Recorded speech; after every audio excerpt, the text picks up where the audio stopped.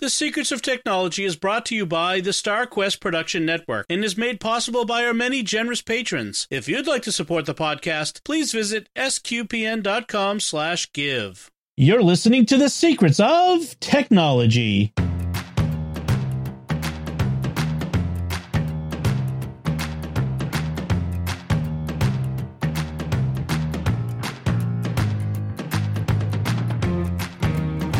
Hi, I'm Dom Bettinelli, and you're listening to The Secrets of Technology, where we discuss the technology news that's important to you from a uniquely Catholic point of view.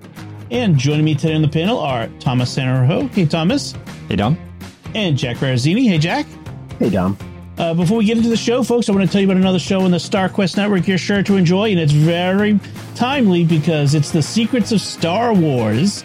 And there is a new season of Star Wars: The Bad Batch that just started as we record this. The first episodes have dropped, and they're amazing. I've already watched them with my kids, and you're going to be hearing the Secrets of Star Wars panels discussing those very soon. So be sure to sign up, get your subscription to the Secrets of Star Wars wherever fine podcasts are found, or at sqpn.com/Star Wars.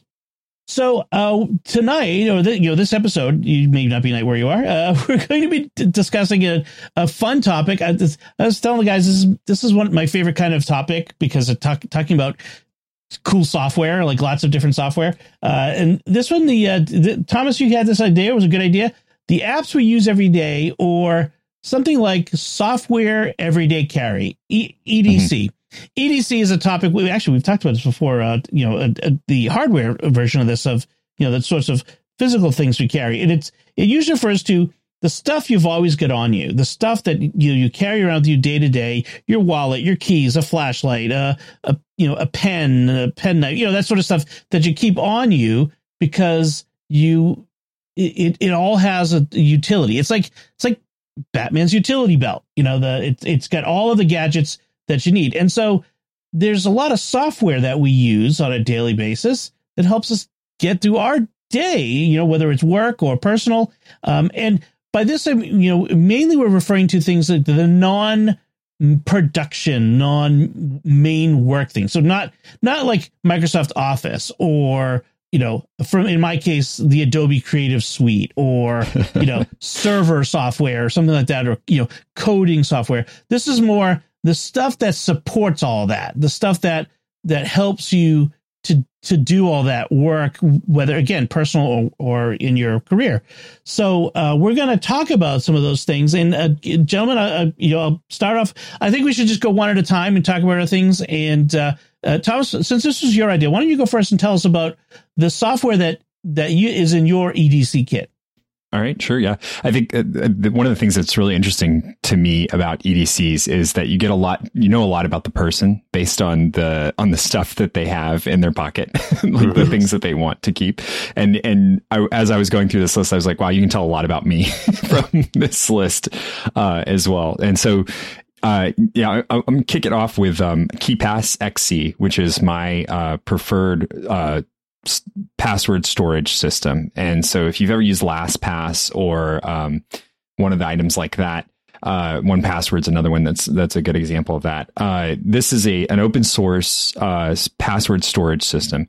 So you basically have a KDBX file that stores your passwords.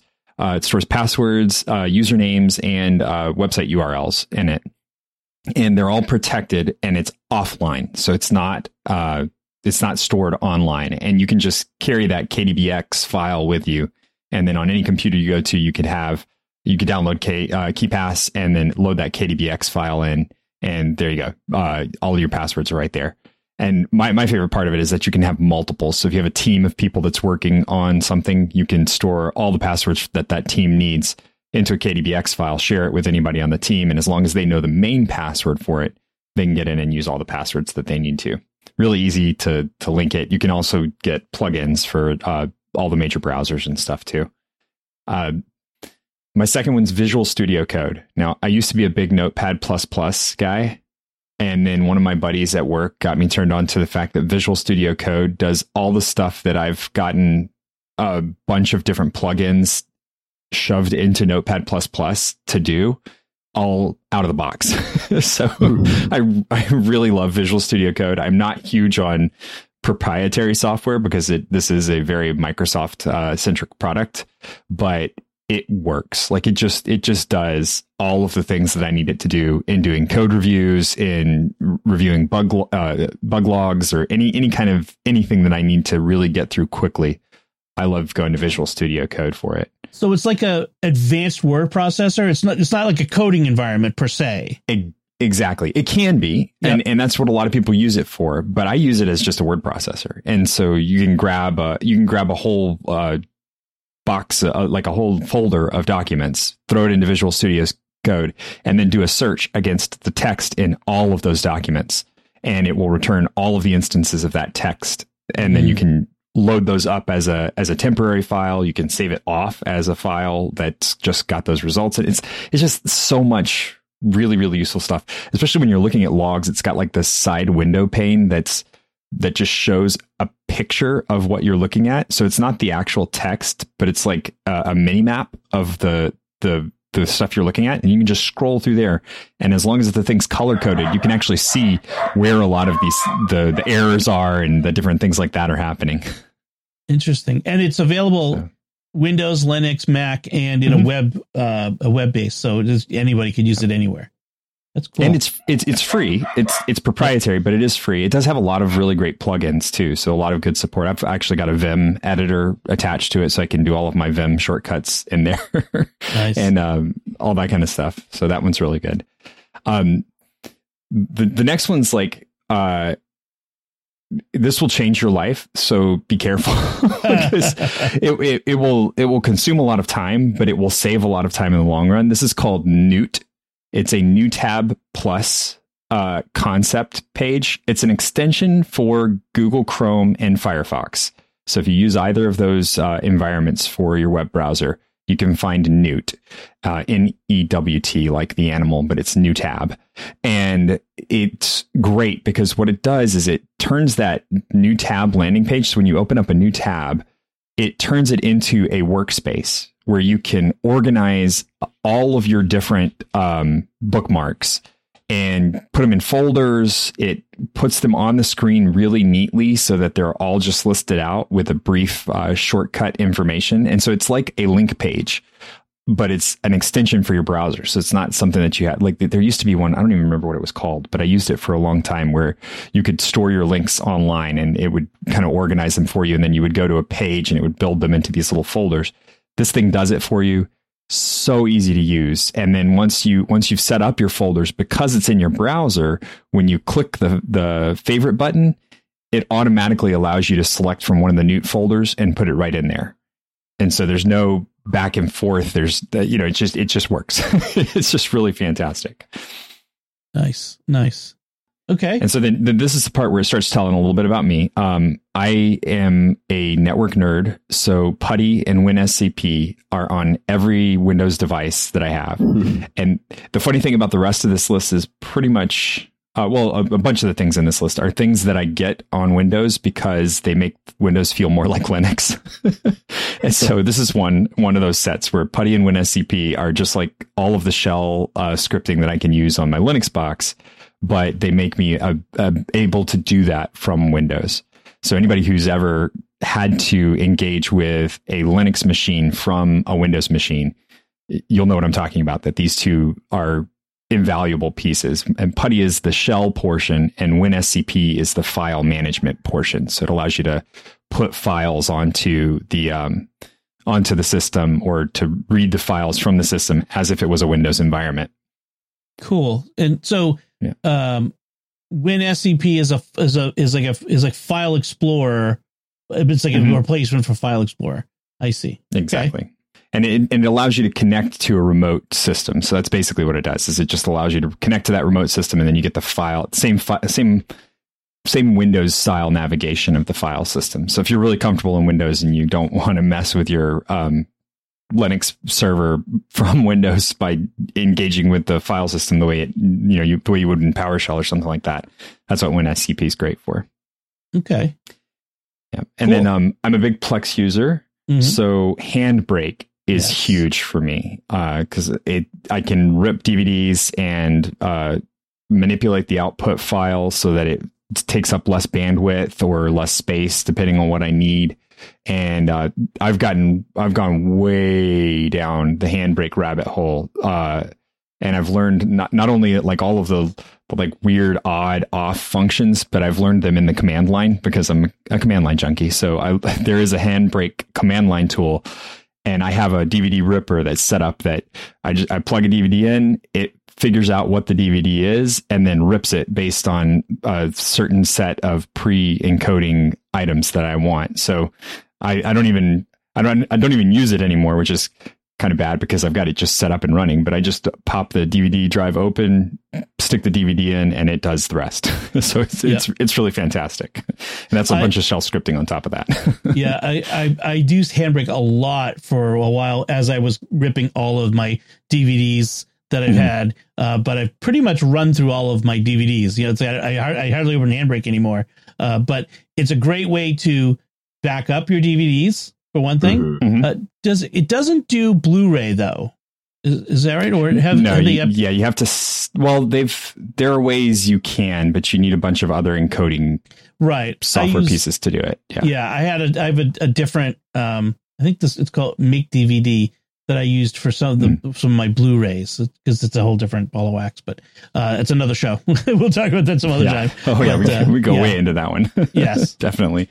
But yeah, I'll grab DVDs from the dollar bin at this point, where if they're just cheap on sale at Target or whatever when we're walking by, it's like, oh hey, I haven't seen that movie in forever, and I don't even process it at this point because I know I'm going to bring it home, put it on Plex, and then there it is. It's available for us to use for ad infinitum. Just as a aside, I saw that Best Buy has removed all physical media from its stores. It's no longer selling CDs or DVDs or Blu-rays or anything in their stores, which is a seminal moment, to say the least. That's pretty wild. They still have records, though. Yes, because records are back. Going back to the LPs. I'm waiting for the 8-tracks to come back, but it's going to happen sooner than later. Yep. That's a different discussion too, but yes.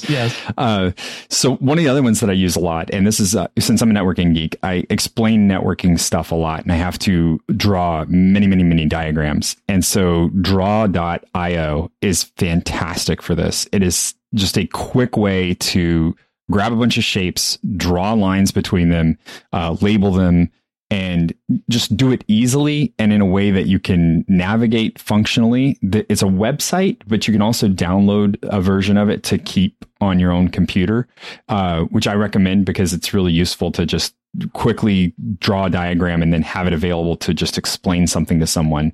Very simply, and you can zoom in, zoom out, move all around the screen, and color code everything. It's fantastic.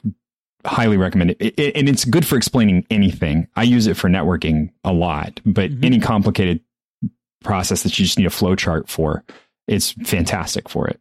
Oh, cool. Yeah, I'm looking at it now, and it's basically a drawing program. It's got a grid. You've got shapes. Again, all the common shapes you would need to illustrate something, including people, but it also has the standard flowchart shapes. So fantastic. That's excellent. Yeah. And it's free. It's free. And it's the best part about it is that it's quick, very, very low barrier to learn. Yeah. And that's the thing that I really love about it. Like, I don't need, when I need to do a diagram, I don't need a full-fledged graphics program to run off of. I just need something that I'm going to really quickly make some shapes, put some text on it, and we're good to go. Excellent. All right. So the next couple are definitely that realm of like making stuff that I need in Windows that I have in Linux. So in Linux, I just go to the command line and I can convert files really easily. I can do a whole bunch of stuff from the command line very simply. On Windows, it's very hard. There's this program called File Converter. Now, there's a billion of these out there. The one I recommend is file-converter.org. It is a fantastic program that you just grab a bunch of stuff and it adds some Windows widgets to be able to just right click and file convert them to something else. And it's pretty smart about predicting what it has and what it can convert those things to. So if you're trying to convert audio files, it knows these are audio files. So here's a list of other types of audio files that I can convert it to. Or if it's an image file, I could convert it to a PDF or another variety of image. And it's a really, really quick way to just be able to say, I need to get this in a format that somebody else can use. I don't have time to go and find a reasonable website to do this with. Yeah. And it has a lot of extension types. So it's a really, really good program. Cool. Excellent. And then the other one is tree size free. So this is on Linux. I've got like 3 or 4 commands that I know that I can just shoot out what the size of everything in a drive is. Tree size free is the graphical version of that for Windows. And what it does is it will run on your whole system if you want it to. So if you want to see like where all of your big chunks of data on your Windows system are, this is great. But you can also do it on a folder by folder basis. So if you want to see just like where the really big files inside of a particular folder are, you can do that with this on a folder level. And so it's really good for discovery of where all of your big, chunks of data are. Okay. Excellent. Yep. And the last one, I will not do without this one on any Windows machine. Sometimes you just need a graphics program that's a little more complicated than Draw.io, but not like Photoshop level. You just need like a Paint program, and MS Paint is awful. MS Paint is like just the worst. I hate it. So paint.net, which is at getpaint.net. It's a weird website, but getpaint.net. It is a like Paint Plus. So you can do light photo manipulation. You can add just graphics really quickly to things. So if you need to grab an image and do a red circle with an arrow, this program is great for that. And it's got all sorts of little tools inside of it that make it feel a little bit more like a graphic, like a Paint Plus, but not quite as complicated as like a GIMP or a Photoshop. So it just gets the job done. So if you need a really quick, edit of photos, this is your go-to. Okay. Excellent. And again, most of these are, in fact, all of these are Windows based. There's a few that are cross-platform, but because you're using Windows on a regular basis. Jack, are you a Windows primarily or Linux primarily? At home, I'm primarily Linux. At work, it's Windows. Okay. Right. So why don't we turn to you and see what you've got for what's in your software EDC? Awesome. This first chunk here is going to all be specific Google apps because I have an Android phone and they make it really easy to organize things. I use the Keep Notes, and the nice thing about these is they're all websites in addition to being apps, and they're available on iOS or Android. But Keep Notes is like a note-taking tool for Android. And it allows you to do like lists to keep lists going. So like my wife and I have a grocery list that we just keep as like a rolling list. And when we need something, we add to it and we can both see it and update it at any time.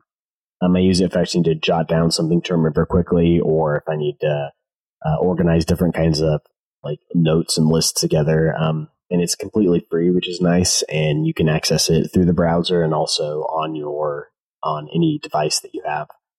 The next one is Google Assistant / Gemini, because it seems like that's what Google is pushing us towards. I just use that for all my smart home stuff, controlling the audio, controlling lights, things like that. And I have actually been playing around with Gemini, doing like analysis of different kinds of files and text documents and stuff like that. And I've had some varying results with that, but that is still a useful tool. And Gemini is their AI tool, basically. It's their ChatGPT tool. Yep. Okay. Formerly known as Bard. Right. Okay. And Google Drive is another one I use. I keep pretty much all my documents in there. I use it when we're doing the podcast. I'll put together the show notes in that. Just for pretty much any other kind of documents. I like to organize it by have the different creative stuff organized off all on its own. And then my wife and I have like a shared folder that we'll put like different like personal documents for like home maintenance and finances and stuff like that. It works really well for that. The next one is Google Recorder, and you can access that online. But I really like the features that it has. If you have a Pixel phone, you can do voice recording, and it will give you full transcripts that are actually really, really accurate. So it's nice if you need to record different notes. It'll give you a big full transcript of everything, and you can export that to Google Drive or Google Keep. The last two I use in a Windows environment at work, Notepad++, basically because no one wants to use Notepad on its own. Yep. Mainly manipulating like CSV files, log files, and stuff like that. Although I guess I do need to check out Visual Studio Code because apparently that's good. I recommend it. Don't need to get scared off by the word Visual Studio. But I like that one, and it's totally free. And 7-zip is another one that I feel like you need if you're on Windows, because you can still not extract RAR files on Windows in 2024. Yeah. It's an archive utility, so for zipping files. Yeah. Very good. Yeah, and it's interesting. This, what it says about you in your computing environment. It's very much focused on the cross platform, including Android and Windows, and that sort of environments. So interesting to see that. Thanks, Jack. So my list, no surprise, is all Apple focused. I'm all in on the Apple ecosystem, and I've talked about I think probably all of these at one point or another on the show, but it's worth talking about them in this context again. And some of my thinking is what's the first stuff I install on a new Mac? When I get a new Mac, I rarely migrate. Where with the process where it just sucks everything over from one drive to another. I usually start from scratch, install from scratch. And what are the first things I install? Well, one of the first things I install is 1Password. I've been using 1Password for at least a decade now, and it is fantastic. It stores my two-factor authentication stuff. It allows me to share with my wife. And now my kids, as they're getting older, shared vaults and all that sort of stuff. So it's really great. And I store all kinds of stuff there, not just usernames and passwords. I've got like all of our health ID cards, like our health insurance information is in there, and our vaccination records can go in there, and social security numbers, and all that stuff that I really need to make sure that it is it's in the most secure place that I can access wherever. And that's the key, because I really trust 1Password's security, and you have to. If you don't trust them, don't do it. Like, just if you don't trust the vendor, don't do it. I trust 1Password. They're up there with Apple. They're my two most trustworthy tech companies for securing my information. And so I store all kinds of stuff in those places that I need to have access to wherever, but also I want to make sure that it's secure. So 1Password, and I get 1Password for free 1Password for families for free with my Eero home mesh Wi-Fi system. I get the Eero Plus package, which is like $99 a year, but it includes the Encrypt.me VPN subscription for free, and 1Password for free, and something else I'm forgetting. But it's so in other words, the value I'm getting for that $99 is well over the cost. So yeah, 1Password. The next one I want to mention is Airtable. Airtable is a web-based database that you could use. It reminds me a lot, like if you're an old-time Mac guy like me, FileMaker Pro. I know FileMaker Pro is still out there, that there's some of us old folks still use. It's still good software, but I use Airtable. What I love about Airtable is that the web integrations, I can use it, tools like Zapier or Make to create automations so that when something happens in Airtable, it causes something else to happen in, say, Discord.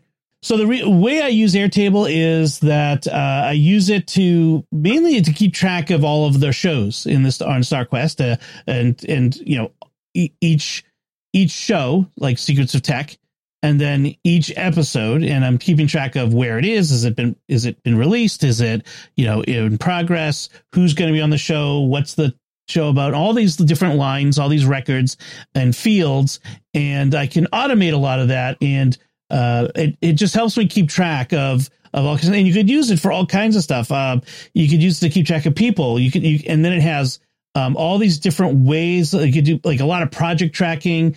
where you can set up like Gantt charts and all kinds of stuff like that. So it's really a fantastic database type of tool, and I could use it for even more things that I do now. I keep thinking of looking into that. I use Apple Notes a lot. I used to use Evernote for a lot of things, and several of the things on this list are replacing Evernote because Evernote has changed. It's gotten way more expensive, and it's not the tool it used to be. So I use Apple Notes for a lot of things, and Apple Notes is the built-in note system for the Apple ecosystem, and it's gotten really good. It's still got a few things I wish it had. I wish it had a highlighter tool for the text tools. Like I could just like highlight something. Like I can bold, but I can, and I wish it supported Markdown. And it doesn't really. It's a rich text. Other than that, I really like its ability to, for one thing, to do collaborative, to share notes. So I can share notes like Jack, like you do with your wife with was it Google Keep? Google Keep. I use notes to keep to do like menus with my wife. Like this is the weekly menu. This is what we got coming up for meals this week and that sort of thing. So you can do collaborative notes, and I keep all of my show notes in there for all the different shows that we do. But I also use another text tool called Drafts, and Drafts is it's almost a similar purpose, but it does two things. It's a place it's sort of like the text inbox for me. It's a place for me to quickly record stuff. And then it has this ability to create scripts and stuff and to create extensions so that you can, actions, they call them. You can send that text to different places. If it's a to-do, I can send it to OmniFocus. If it's an email, I can send it to my email program. If it's a text message, I could text it, from right within Drafts. The other thing that Drafts does is it allows me to keep templates of things. I keep boilerplate text, but I also have templates where I have a set of like projects in OmniFocus that I do every, that I do over and over again. Each episode of a show is a separate OmniFocus project, and I can run a command on one of my drafts that is a template for an episode project, and it puts the right dates in, the right show note number, and then puts it into OmniFocus as a new project for me. So it's a very, very flexible system. I use to keep all kinds of things in there. I keep I'm in charge of communications for my girls' scout troop, and we send out a weekly email, and I keep the email that I compose during the week. Every time something new has to go into this week's email, I keep it in Drafts, and then on Sunday I paste that into the email program and it goes out. So Drafts is fantastic.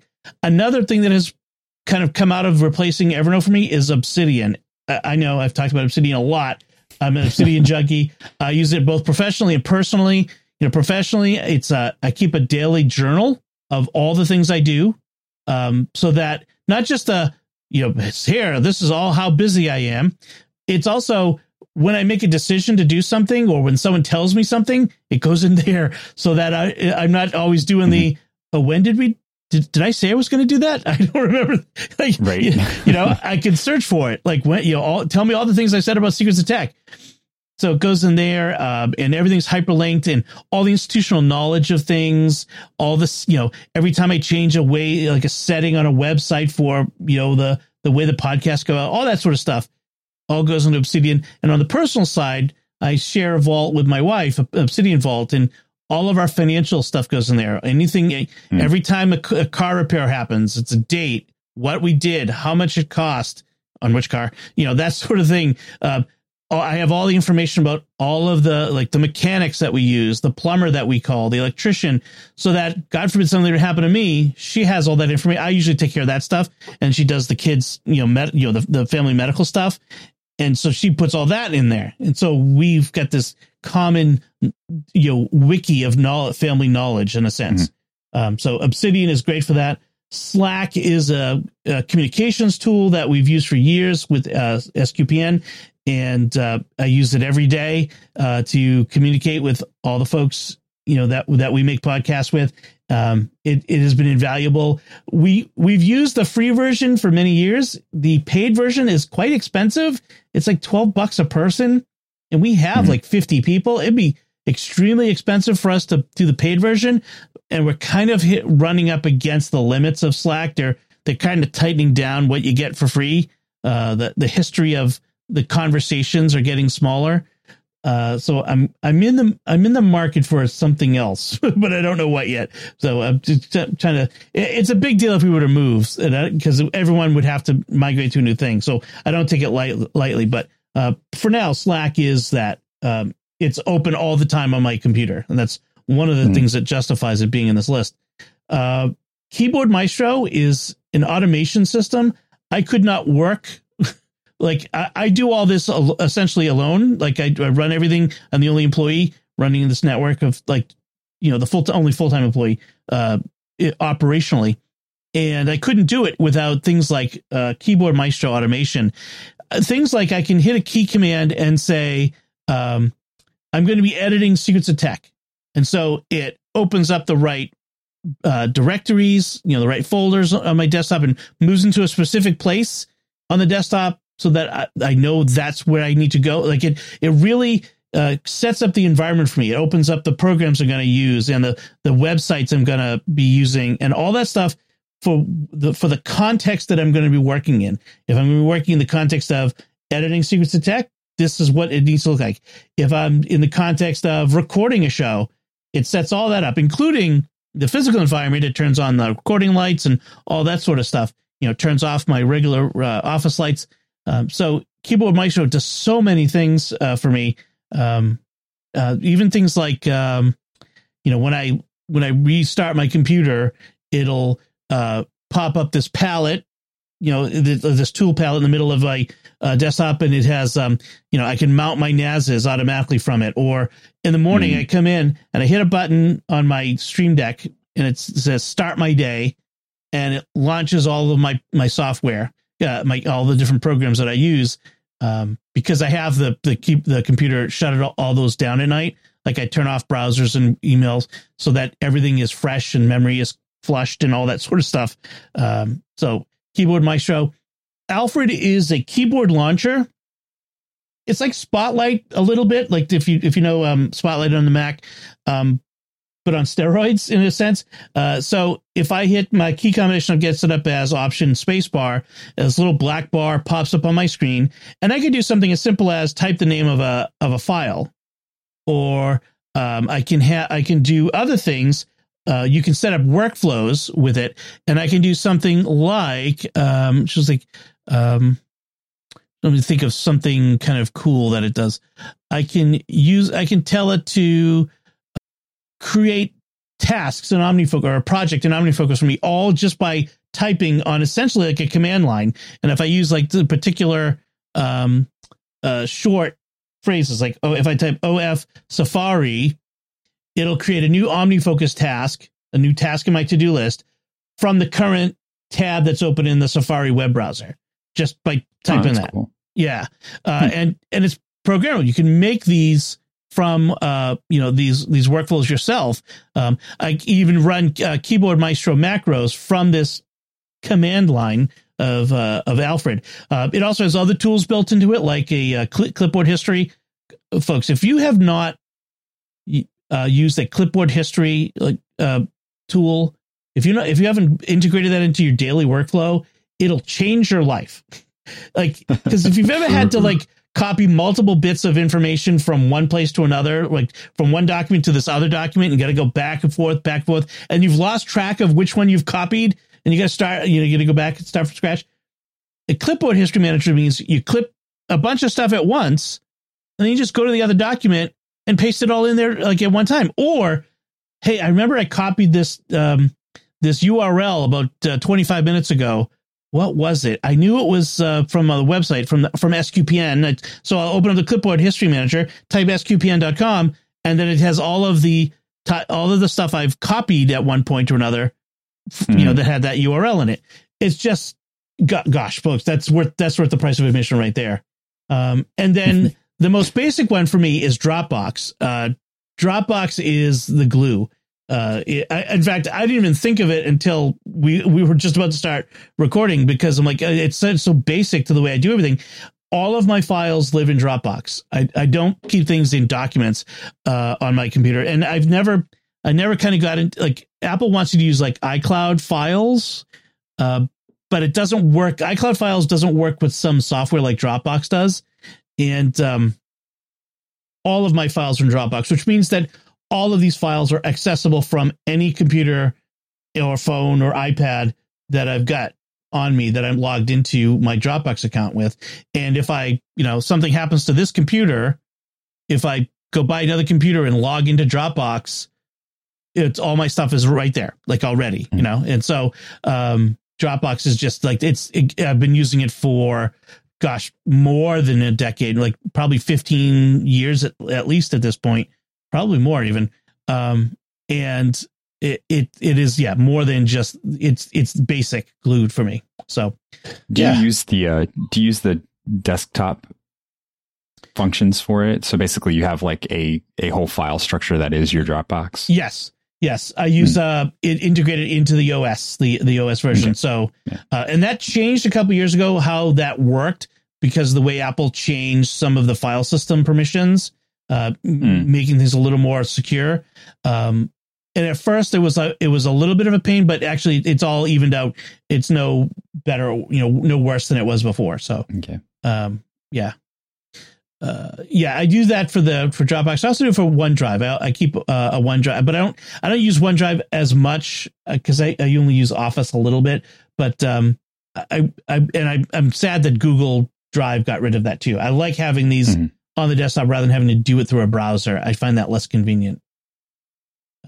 So excellent. So those are our software EDC. We would love to hear from you what you use for your everyday carry software apps and utilities that make your life possible the way that you do your personal and business life. So we'd love to hear from you. If you want to let us know at technology@sqpn.com. Before we move on to our headlines, I want to take a moment to thank our patrons who make it possible for us to create the Secrets of Technology, including Christina M., Kathy N., Alan P., Doreen M., and Randy S. Their generous donations at sqpn.com/give make it possible for us to continue the Secrets of Technology and all the shows at StarQuest, and you can join them by visiting sqpn.com/give. So, headlines.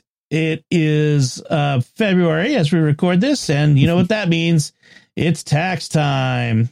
And one thing that's different this year is the IRS is piloting a new free tax filing system. If you are the lucky resident of one of 12 states, which I happen to be, Massachusetts is one of those states that is participating in this, you can use this free tax filing system from the IRS to file your federal tax returns, which is different. You may be saying to yourself, haven't they always had a free system? Yes and no. There has been a way to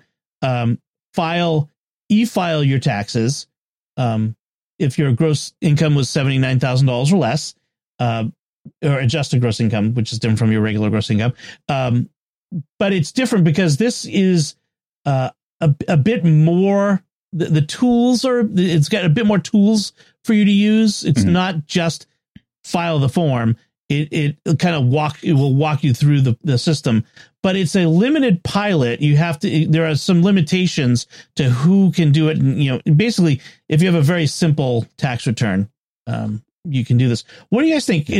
Some of the tax preparing software companies are not happy with this, obviously, Intuit and others like them. What do you think? Is this a good thing? Should the government be getting into the e-filing system? Or what do you think? I think it's good just because Intuit has kind of been lobbying for years and years to keep that market cornered and make money off of people not knowing how to do their own taxes. That also raises the question of why are taxes so complicated to do in the first place? But that's kind of a separate issue. Yes. I think if they can do this right, it is good. I'm glad it's not available in my state because I would not trust a pilot program from the IRS in the first year to do anything correctly. So they can get the kinks ironed out this year. Yeah, I wouldn't. Yeah, I'm not going to. I can't use it because if you have an IRA, you don't qualify for the pilot program. That's one of the things. We have a IRA, so it's not going to work. How about you, Thomas? What do you think of this? I'm in the same boat as Jack. I wouldn't trust it because it's a pilot program that the IRS is putting on. But I mean, our taxes are normally pretty easy, so it's just the addendums that we end up with because we have 8 kids, and that always just throws things. So. Yes. So, we normally go through a tax prep, and I'm willing to pay money for it because it just makes my life a lot easier just to do it. And we don't end up itemizing a lot of things. Like, we don't have a business that we own and have to work around. So, I think this would be great. I think it's something that I could probably sit down and do. I've looked through a few of the items, and it seems pretty straightforward. It seems like if you could sit and do the physical form and follow everything that's going on there, this might work. My only problem is that even with the physical form, you end up having to bounce around so much that I can't see a web-based program keeping up with that sort of movement well. It would need to be very well designed, and I'm kind of on that barrier where it's like, let's give it a couple of years to work out all the kinks. Yeah. And then I'll give this a try. I've used TurboTax and before that Macintax for many years now. I have basically, like you said, I have a pretty simple return, relatively simple. We take the standard deduction. There's a few little things that I have to file, like a Schedule C for, because of Amazon Vine, which is Amazon sends us products to that we can keep, that we just agree to write a review for. And that's seen as income by the IRS. And so we have to claim that special way. So there's a special Schedule K or something. I forget what it is, but they take care of that for us. But in general, we have a pretty straightforward return. I don't know that I would want, I feel like there's too many eggs in one basket. I mean, I'm not sure I want the IRS to be my tax preparer and the government revenue commissioner at the same time. Right. I kind of want somebody I'm paying to be on my side. Because at least that transaction with Intuit is just like with a tax preparer.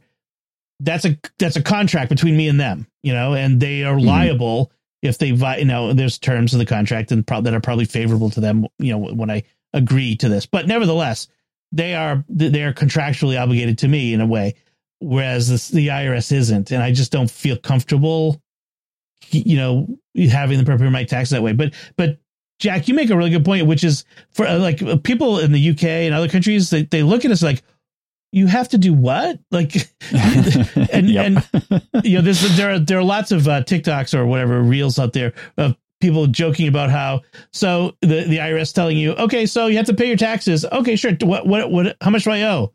Oh, we're not going to tell you that. You have to figure that out yourself. Oh, well, what if I get it wrong? Oh, then you go to jail. So it's all up to me. The way our income taxes in this country have gotten out of hand. I think they are complicated. All right, so that was our first headline. Our next one, this is just for fun. The mystery of the LG washing machine using 3.6 gigabytes of data daily could have a simple explanation. So this guy has a smart washing machine, like I do. I have a smart washing machine, and his Asus router was reporting that it was uploading 3.86 gigabytes of data, or 3.6 gigabytes of data every day. And he posted it on Twitter, and that led to a host of people with all kinds of speculation. Has it been taken over by a Bitcoin miner while you do your laundry? It's mining Bitcoin, or what's going on? And then in the end, it seems like it's actually just a bug in the router, that it was misreporting. It was like mixing up the data, misrecording the data from maybe an iPhone as the data for the washer or something like that. So what do you guys think of this one? This is kind of funny, maybe a cautionary tale a little bit. Well, I like that he's monitoring it. That's fantastic. Like that he's got a system that is like, that's telling what device is using what amount of information, and that there's maybe a warning system in there that alerted him to the fact that this was going on. That's good. I feel like everybody needs to get to the point where they're comfortable enough with the software that's available to them to be able to do that. Because if you have a Wi-Fi mesh or just if you should have access to your modem, like there should be some form of access that you have to your modem to be able to go and check this information, even if your modem is owned by your ISP and you are renting it from them. There is a way to log into it. You just have to maybe figure out what that way is, learn what that way is. Yeah, I tend to be on the opposite end of like the smart devices. I have like the lights and everything controlled in my house, but like my fridge, my washing machine, everything else is as dumb as can be, and I want to keep it that way. So you don't have to worry about any data leaky appliances. Yeah, the article that we'll link to, it ends with, you know, kind of saying what's interesting is how everyone immediately leapt to the fact that it was the smart washer that was the problem and not the router, you know, that the immediate assumption, because we've been dealing with IoT devices with terrible security and, you know, being hacked and taken over on a regular basis so often, you know, that we just assume, yeah, that must be it. You know, this crazy thing of 3.6 gigabytes of data, it's got to be the washer's been hacked of some sort. So it is kind of funny that we leap to that. But yeah, you know, it's good to just keeping an eye on it. I look at my Eero stats a lot. I do, because I'm also trying to keep track of what the kids are doing, make sure they're not overusing their devices when they shouldn't be, or, you know, when they should be doing schoolwork and that sort of stuff too. Mm-hmm. I was going to say, now you just got to make sure they don't figure out how to mask their devices as a washing machine. You know, if you wouldn't put it past one or two of them, I think they would be able to figure that out. So then our third headline. You're teaching them lessons. At that point, you're teaching them lessons, right? Yeah, that's right. Now I'm just teaching them how to be security consultants at some point. It's a career move. So our third headline is from TechDirt. It says, piracy is surging again because streaming executives ignored the lessons of the past. And basically it reports that since 2001, piracy rates slowly started to climb back up. Piracy in the sense of people downloading media, commercial media, TV, music, you know, films, downloading it from non-official sources, not paying for it, instead of buying it, you know, from subscribers, you know, subscribing to services, or buying it from, you know, iTunes or whatever. So those rates fell, you know, around the 2010. They dropped off a cliff because the studios and music execs came to the understanding that if we give people legal and inexpensive ways to get this stuff, they will pay for it and they will stop, you know, pirating it, as long as you don't make it convoluted. And then somewhere around 2021, everything started getting convoluted again. And basically they point to the fact that it's hard to find the show you want to watch. The services are getting more expensive. They're slapping ads on services you're already paying for. And there's so many services. You know, it used to be that it was Netflix and Amazon Prime, but and you could get most of your content there. And now every single studio, every single channel now has a premium service, and who could afford to pay for them all? And so people are saying, forget it. I'm just going to go to this torrent site and get it.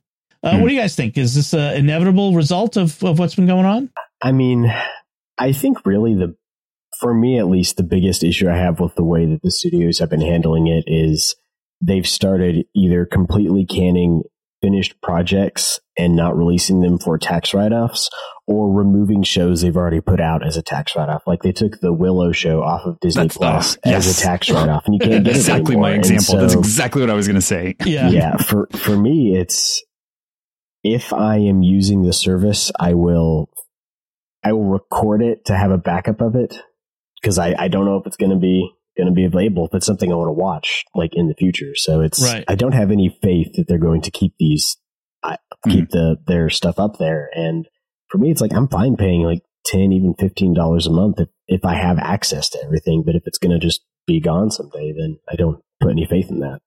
And there's no promise that it's going to move from one place to another. So like with that one where it didn't perform well. And so rather than keeping it and allowing it to go to Netflix or to they just wrote the show off and then got rid of it, and it just disappeared. Like it's just gone. Right. And I was enjoying it. Like I would have loved to have had one season of it, because guess what? I have one season of Firefly that I am always going to go back to and watch over and over and over again.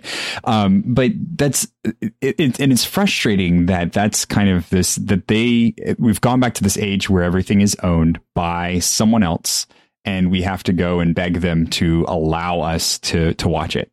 And that's when the piracy comes in, because like if I can own something, like if I can actually get a copy of something that I can have, I will pay for it. But the fact that I don't really own any of this stuff and I just have to keep paying for it. And now on top of paying for it, if you don't pay a premium, now you get ads on top of it. So it's like, it's the worst possible world of cable. Distributed amongst all of these different services. I was going to say, if they drop something, it's not even like you could go buy a DVD of the first season of the Roller Show. Like you just don't have access to it anymore. It's gone. Yeah. Well, I was going to say, or they could make it available like with Apple Music or Spotify. Just everything is there. Like I pay one big chunk of money a month, and I can watch or listen to anything I want. If it's music, pretty much. I mean, I'm sure there's some things that are exclusive somewhere, but pretty much if it's music, I got it. And I don't have to go buy an album. I don't have to find the classical service or the BMI, or, I have to know that this artist is on BMI or Sony, or, you know what I mean? That's essentially what we've done with TV and movies is you got to know where is it playing, who's playing, distributing it. And, it's another service I got to pay for. Well, I guess, I could sign up for yet another one, or I could just not watch, which is an option. You don't have to watch it. Or, my cousin said he's got a version of it on his Plex server that maybe I can, watch. I'm not sure where he got it from, but, I'll turn a blind eye. And that's how this starts. Like but I think people want to do the right thing. I think if you give people a relatively inexpensive, straightforward way of getting the content, of buying things from you at a reasonable cost, people will do it. That's the thing that blows my mind, where it's just like, I want to support creators, right? Yep. But it doesn't feel like I'm supporting creators when I'm having to go and search for which one of these major conglomerates currently owns the rights to this thing, so that I can subscribe to them for a month. And the money is not going directly to the creator of this thing that I'm going to them to watch, right? It's going to Netflix, and that just who knows where that money goes, because they seem to be using their money very poorly in general. Right. Yeah. Netflix is notoriously poorly using their money at the moment. Yeah. And even like for like some of these services, they're taking so long to produce the content, or, like new seasons. And it's just, and then when you get it, it's 6 episodes, and it's frustrating. Like I'm paying you all this money, and then you're giving me this, 6 episodes and out, or I can see where people are kind of, what was the one we talked about recently was the people who had Discovery on their PlayStation. There was a way of watching, Discovery shows on the PlayStation, and they paid for them. They even bought the seasons. Like I paid you $20 to get a season of, Deadliest Catch, and I don't know what it was. I'm just guessing. And then they just said, well, no, that agreement's ended. So now you have to subscribe to Warner Discovery to get or Max to get that content. And it's like you're out of luck, because the agreement was. It was just a license for as long as we have it on the system available. You didn't actually own that. Did you think you owned that? And that's the problem. That's crazy to me. Yeah. That's the best way to get people who are trying to do their honest best to go and find other ways. Because I mean, if you're going to be cheated out of the thing anyway, why play their game? Yeah. Right. and this isn't me saying we should be, we should all be pirates. Yeah, raise the flag. But but it is the natural consequence of what they're doing, and it's only going to get worse for the producers because people are going to say, why bother? Like, why bother? Like paying all this, and they'll cut out most of these services, and they'll trim it back. They'll have maybe Netflix, maybe Prime, maybe Apple TV Plus, or they'll have a couple or a handful, maybe Disney Plus, but they're going to get rid of all the others, and it's just going to get worse for them if they don't figure out a way to make this a better product. And that's the problem. They need to make a better product. Yeah, I think this is just all part of the streaming bubble that they thought was going to be this huge thing, and it's ended up being a huge money loser for pretty much every company. Yeah, they've tried to recreate cable, basically. That's when the whole reason we all wanted to ditch cable was because we didn't want to have to pay $300 a month to get a bunch of channels that we only watch a little bit or nothing on. And they've hey, what a great idea! Let's do that again. Yeah. We wanted a la carte, and we got a la carte, and then we got just a bunch of junk added onto a la carte. And it's like, wait, hold on. Right, that a la carte has free. This is not what I signed up for. All right. So those are our headlines, and let's move on to our picks of the week. And Jack, why don't you go ahead with your pick this week? My pick this week is actually something I mentioned earlier in our EDC section. It is Google Gemini, specifically Gemini Advanced, which it's their 4-pay version, and it's normally $20 a month, but they have a deal where if you have Google One, which I use for backup, you get 2 months free, and then it will charge you for that. So basically, and it's like $10 a month. So basically, it's free for me until April, and it's been fun to play around with, especially I like to do things like if I'm outlining a story, like give it the outlines that I'm working on. And it's actually been pretty intuitive at like coming up with suggestions for like, here's how you should, like different plot points you can highlight and things like that, or analyzing other things I've written, like just to give me kind of a summary of it. It's been good with that. It's a lot more flaky when it comes to things like image generation or generating accurate data. So, which is odd because it's really good at certain things, or sometimes it's really good, and then sometimes it will just completely like just poop itself. One funny one was I tested ChatGPT I think last year trying to get it to write bios of people, and like I don't have enough of an internet presence for it to even know who I am. And I had it do one of you, Dom, and it gave this really inaccurate one. Yeah, I remember that. And when I did it this time with a Gemini, since it has access to current information on the internet, it said it knew who you were. And then when I asked it to give a biography, it told me in Italian that it cannot do a biography. So it's like, it saw an Italian name and was like, no. Very strange. Yes. Discrimination against Italians. So it's interesting to play around with. It is probably not something I'm going to end up paying for once the free trial's up, but it's fun to mess around with these AI systems. Yeah. It's still so early, I mean, they will inevitably get well, I say inevitably, but maybe not. I mean, maybe there's a fundamental issue at the root of it that they'll never get to be that, self-aware, or what are they using, the AGI, intelligence. But nevertheless, there's some things that they're really quite useful for. I use the ChatGPT every day for my work, very, very specific things. And it's interesting. I'm glad that there's more and more of them out there so that we can, there's a bit of a competition in the marketplace to improve. Hopefully Google will improve and not just do its usual, lose attention and wander away thing. Yeah. Excellent. Google. Google Reader, I still mourn you. So, Thomas, what's your pick this week? I'm also pulling something from my EDC. I really cannot recommend New Tab highly enough. If you use Google Chrome or Firefox, do search it up as an extension. Give it a try. It is really just such a fantastic tool for organizing your time online and building the links that you use on a regular basis. And all you have to do is just hit that plus button to open up a new tab, which you're going to do anyway. And then all of your links are right there. You click on the link you need and you're good to go. and really once you get it installed and start working with it and create it as part of your flow, you will definitely feel the loss of it when you go to like a new browser like Microsoft Edge, like I ended up doing on my work PC, and it's not there, and I'm completely lost without it. I wonder, are there people out there who have created like YouTube videos or blog posts that to give ideas of how best to use it, or is the built-in tutorial useful enough?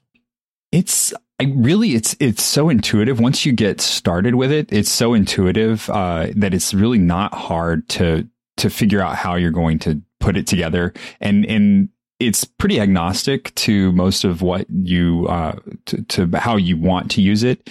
And it really is just it's kind of like your bookmarks folder, but it's just making it useful. So it creates this landing page, so all of your bookmarks that are in the new folders show up visually on the screen, and you can just select them really quickly.